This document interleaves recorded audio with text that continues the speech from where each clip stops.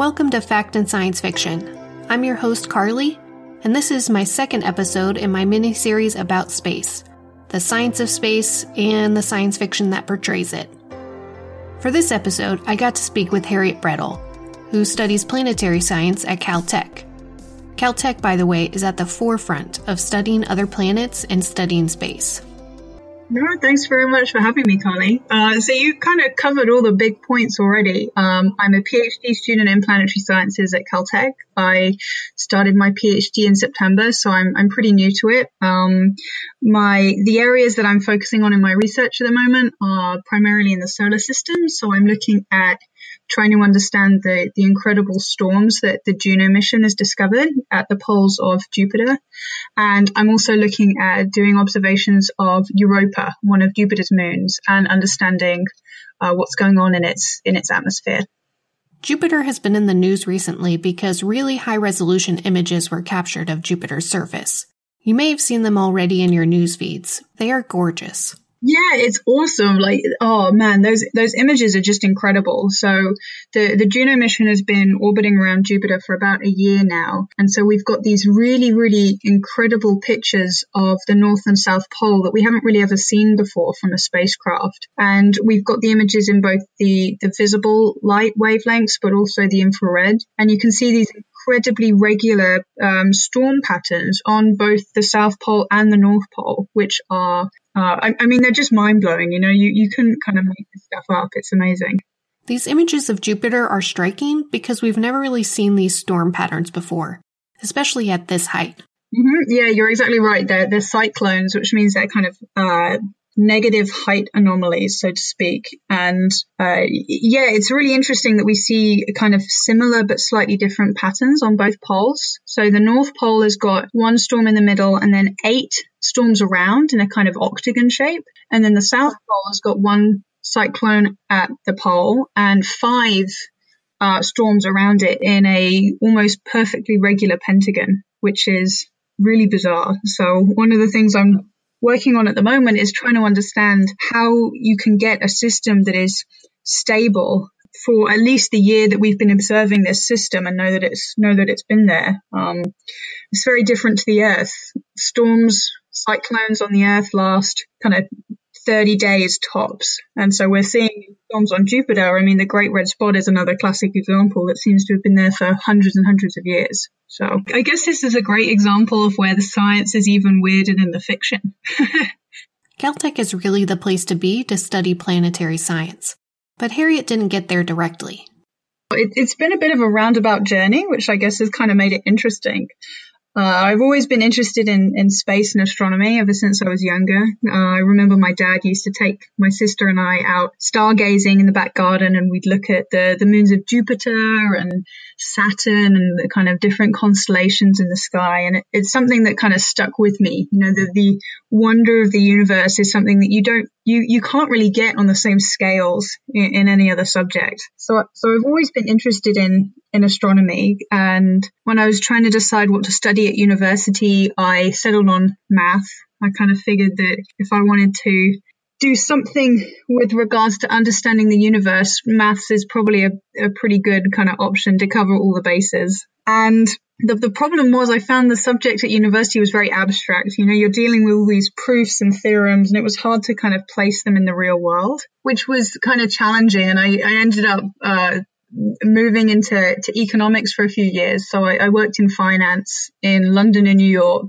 And after a few years realized that it wasn't exactly what I wanted to do, and went back to kind of trying to figure out what it was that I was really excited about, and kind of trying to figure out ways that I could get more involved in the space community.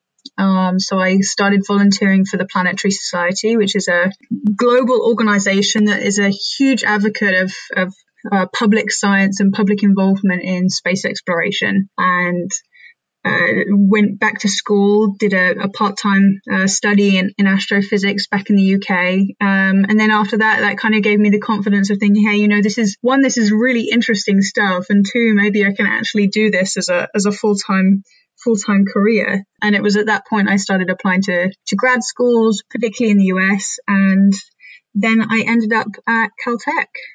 Caltech is fantastic. We've got incredible facilities here, which I feel very, very lucky to be able to use. So one of the telescopes that we have access to here is the Keck telescopes on Mauna Kea in Hawaii, and that's the telescope that I'm using for my other research project, which is observing Europa.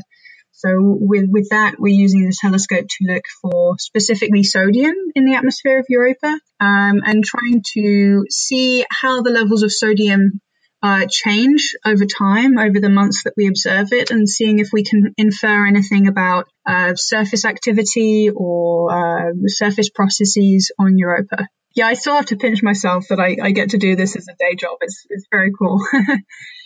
For people who want to get into science professionally, but maybe they've already gotten their degree, volunteering at organizations really helped introduce Harriet to the field. It was definitely a difficult transition. It was something I wanted to do for a long time, but didn't really kind of have the courage to. The gap between what my day job was at the time and working in the space industry in some way just seemed kind of too vast a leap. And one of the things that really helped with that was getting more involved in kind of public outreach, and doing things in my spare time just to kind of remind myself that this was a subject that I was really passionate about. So I talked about the Planetary Society, which was fantastic to get involved in. I started volunteering for an organization called the Space Generation Advisory Council, which if you haven't heard of, you should definitely check out. It's a really cool, again, international organization that supports students and young professionals who want to advance their careers in the space industry. And so I started getting involved in these different space-related organizations in my spare time, and slowly started to realize that the space industry is absolutely huge and there's so many different opportunities, and you don't just need to be an astronaut or a rocket scientist to do something related to space and space exploration. And that's when I started to realize that, hey, maybe my background in math and statistics and finance is relevant in some way to kind of transition over. I looked up the Space Generation Advisory Council, and it is huge. It partners with so many organizations to further the mission of space research and exploration. Their website is spacegeneration.org.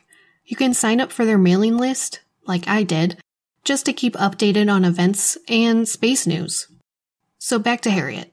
Working in finance using statistics helped her in graduate school and studying space, more than I expected. I definitely think that having a slightly different perspective is always useful. Having worked for a few years, sorry, that was my computer. Having worked for a few years, it definitely gave me a different perspective coming back to grad school. You know, I feel like I know what I've come here to do, which definitely helps.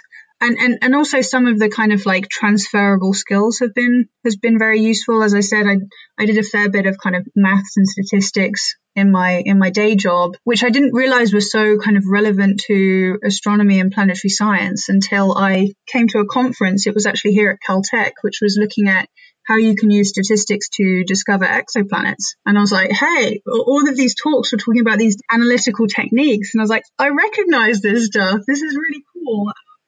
So it was nice to kind of see that gap get smaller and smaller and kind of bridge across and show what I'd done in the past, how that could be relevant to the space industry.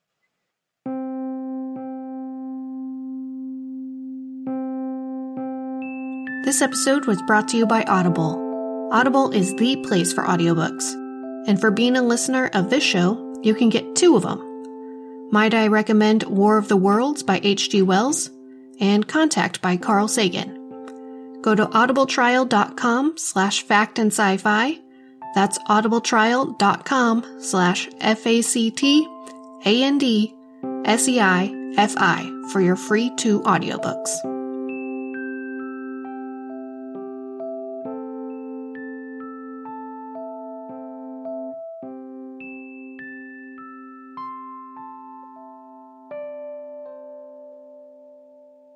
So I asked Harriet what science fiction she was hooked on now, and we're both hooked on The Expanse.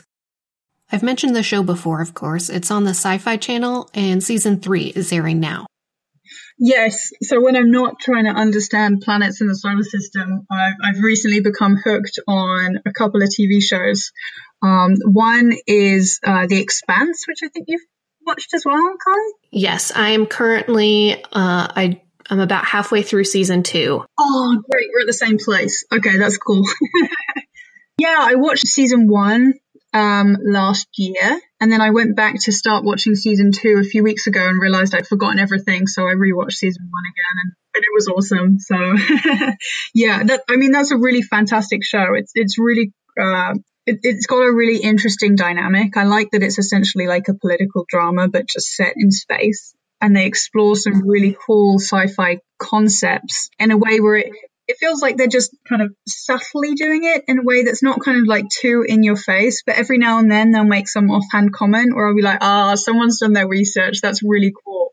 What I like about The Expanse is that they take the concept, what if we had to colonize the asteroid belt? And what if we colonized Mars and we had colonies that could only be traveled to by like months-long journeys? What if generations of people were raised on those colonies? Yeah, I guess so. So in The Expanse, there are essentially kind of 3 regions of space that are inhabited by humans. The Earth system, which includes the Earth and the Moon, Mars, and the asteroid belt. And one of the things they go into is kind of talking about the physiology of the people who live in the asteroid belt, the belters, because they've grown up in this low gravity environment. And this is a show that's kind of a few generations in, where there have been people living in like outer space for like numerous generations. And so these belters are kind of taller than the average human. They can't survive under Earth gravity. And so it's just really interesting to have those kind of little subtle. This reminded me of Scott and Mark Kelly, who I've mentioned before, the 2 brother astronauts.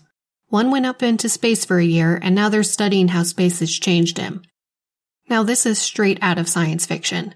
And it's funny because The Expanse feels gritty enough that it seems real.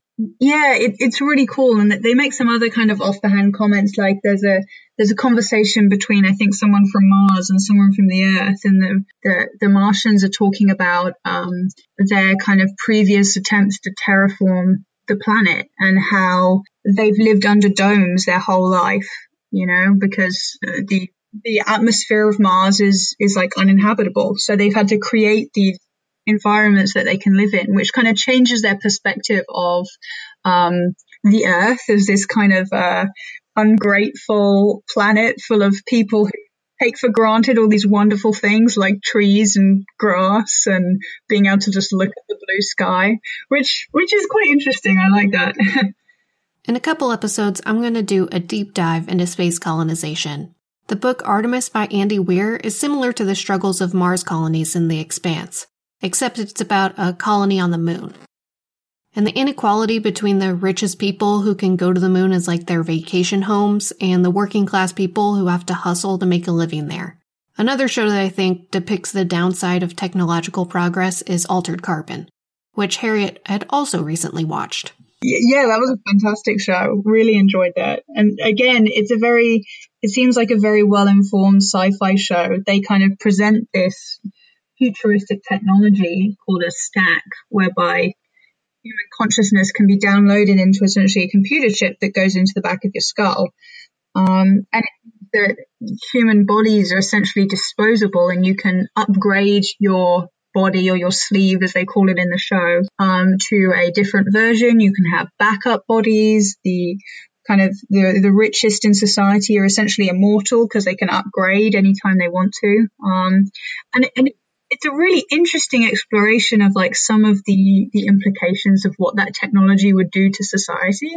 I felt like they kind of explored it in a very realistic way. It was a really good show, and it had a great plot as well. It's always nice when you get a sci-fi story that, one, deals with the science really well, and two, has a very good plot that is kind of in and of itself very exciting to follow. Neither of us have read the book that Altered Carbon is based on, but one sci-fi book that was formative for Harriet was Carl Sagan's Contact. which was also adapted into a film starring Jodie Foster, which I discussed in the gender and sexuality episode for its portrayal of female scientists. I remember when I was younger, my dad would read, like, my sister and I bedtime stories, and we'd get things like War of the Worlds as our bedtime story when we were like 10 years old, which was brilliant. And what else did I read when I was younger? I think the defining sci-fi for me was reading Contact by Carl Sagan, which is one of his fiction works, which basically tells this tale of the first contact by extraterrestrials. They send this message to the cosmos, which is a series of prime numbers. And I loved math, and I loved this idea that aliens would communicate with us through the language of the universe and give us these prime numbers. And it's just such a wonderfully well thought out story of what might happen if we did get this kind of signal from extraterrestrials, and how we would deal with it, and what might happen. So that was the biggest, I think that was probably the sci-fi that had the biggest impact on me in terms of wanting to be involved in space exploration, and in a kind of romantic way, wanting to kind of discover things about the universe and understand if we were alone, that kind of thing. I was a big fan of Asimov as well. I guess that counts as sci-fi, right? With all the robot stories. Again, the thing I love about Asimov is he takes these very simple rules of robotics. A robot cannot cause harm to any human or through inaction allow harm to come to a human. Number 2 is that the robot cannot hurt itself unless it contravenes with the second law. And the third law, I think, is a robot has to do what a human tells it to do unless it contravenes with rule 1 or 2. And so it's these really simple set of rules, but he explores them through all these different short stories. Each one kind of pulls out a different kind of thread of an idea, and explores kind of how those rules might work in practice and what might go wrong. They're super simple, and you think, I have to say, I think they're pretty damn good. I think if we were going to code anything into the AI of the future, I would definitely start with Asimov's laws of robotics, and then maybe we can kind of build on them. When I told Harriet that AI programmers are using Asimov's work when they program, she was delighted. That is fantastic. I love hearing stories of where science fiction and scientific discoveries have kind of like blended or merged together, or one forecasts the other. That's a really good example. I like that a lot. Then I wanted to know what a planetary science PhD student finds awful representation of science. That's a great question. I'm trying to think of like terrible movies that like, I mean, where you just kind of like hang your head in shame and you're like, oh no, this is not what science is. Maybe The Day After Tomorrow. It's not like planetary science at all, but that's probably one where you're just like, oh, this is really not doing like the cause of climate change any good. So that's probably one that I'd struggle with. And maybe like when you see like the giant tidal wave coming and you're like, climate change doesn't really happen in 2 days, but that's okay. Just run with it. There's some really cool stories in sci-fi though that have made kind of wacky predictions, which I quite like. You know, things that have somehow come true, even though you wouldn't really expect it. One like fantastic prediction which kind of blew my mind that I discovered a few months ago is Dr. Wernher von Braun, who was one of the kind of pioneers of modern rocketry, originally in Germany and then moving to the United States to support the Americans in the space race. He wrote a sci-fi story called Project Mars, which was essentially his scientific vision of what a future interaction with, or what the first human trip to Mars might look like. And he makes some really cool predictions. The book is written in 1949 and it's set in 1980. And in the story, there is a giant artificial moon called Luneta that orbits the Earth, and it's a research facility, kind of exactly like the ISS is, which is pretty cool. the United States of Earth have finally found peace and the Cold War is over. And I kind of like this idea that we've kind of all come together in one wonderfully happy family. And maybe that's not so realistic, but we can wait and see. And we discover that there is this civilized life on Mars, and essentially the story goes through the first human trip to go and visit these Martians. And the crazy prediction comes about where von Braun describes the Martian leaders. And I want to just quote you like a line from this story because it's just incredible. The Martian government was directed by 10 men, the leader of whom was elected by universal suffrage for 5 years and entitled Elon. That's crazy. Yeah, I know, right? So this is a story written in 1949 that predicts that the leader of the Martian government is going to be called Elon. And it's just like a really wacky coincidence, but it's a very, very funny one where you're just like, this is just wonderful. Speaking of Elon Musk, I had to ask Harriet what you thought of private industries taking on space exploration, along with or maybe even instead of governments. Yeah, I think it's really exciting. I can understand why some people are a little bit skeptical. But I think it's really fantastic to have a commercial space industry that can provide competition and create progress in a way that is very difficult to do if you've only got governments and countries involved in the space industry.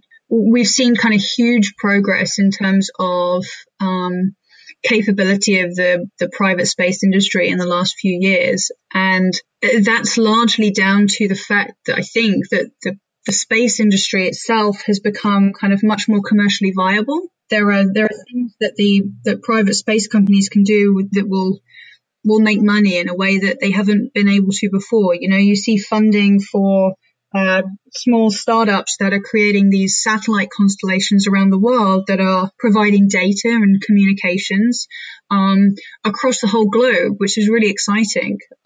People are talking about asteroid mining in like a non-joke way, which is just crazy to think that this is the kind of technology that we might have in the future, where we go to asteroids and we mine things like water or precious metals or whatever else you need to be used in space and also to be used back in Earth. So I think it's very exciting to see the progress that's being made.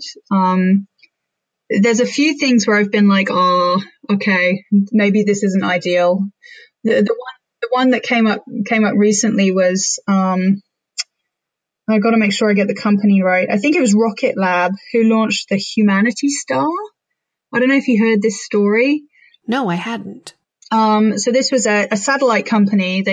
I think it's a satellite company or a rocket company. They launched what they called a Humanity Star up into the sky, and essentially it's just like a giant disco ball that's going to be on an orbit around the Earth. And the idea behind it is that they've got an app that goes with it, you know, so people can kind of follow this star in the sky. It's meant to be very bright the way they've designed it. It's literally like a disco ball.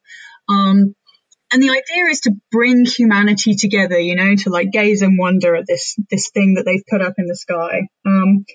Which like on the face of it sounds wonderful, but then you kind of think, well, there's plenty of stars in the sky already, you know. I don't think we need another one. And if you want to track something that's moving across the sky fast, then look at the International Space Station. You know, you can do exactly the same thing.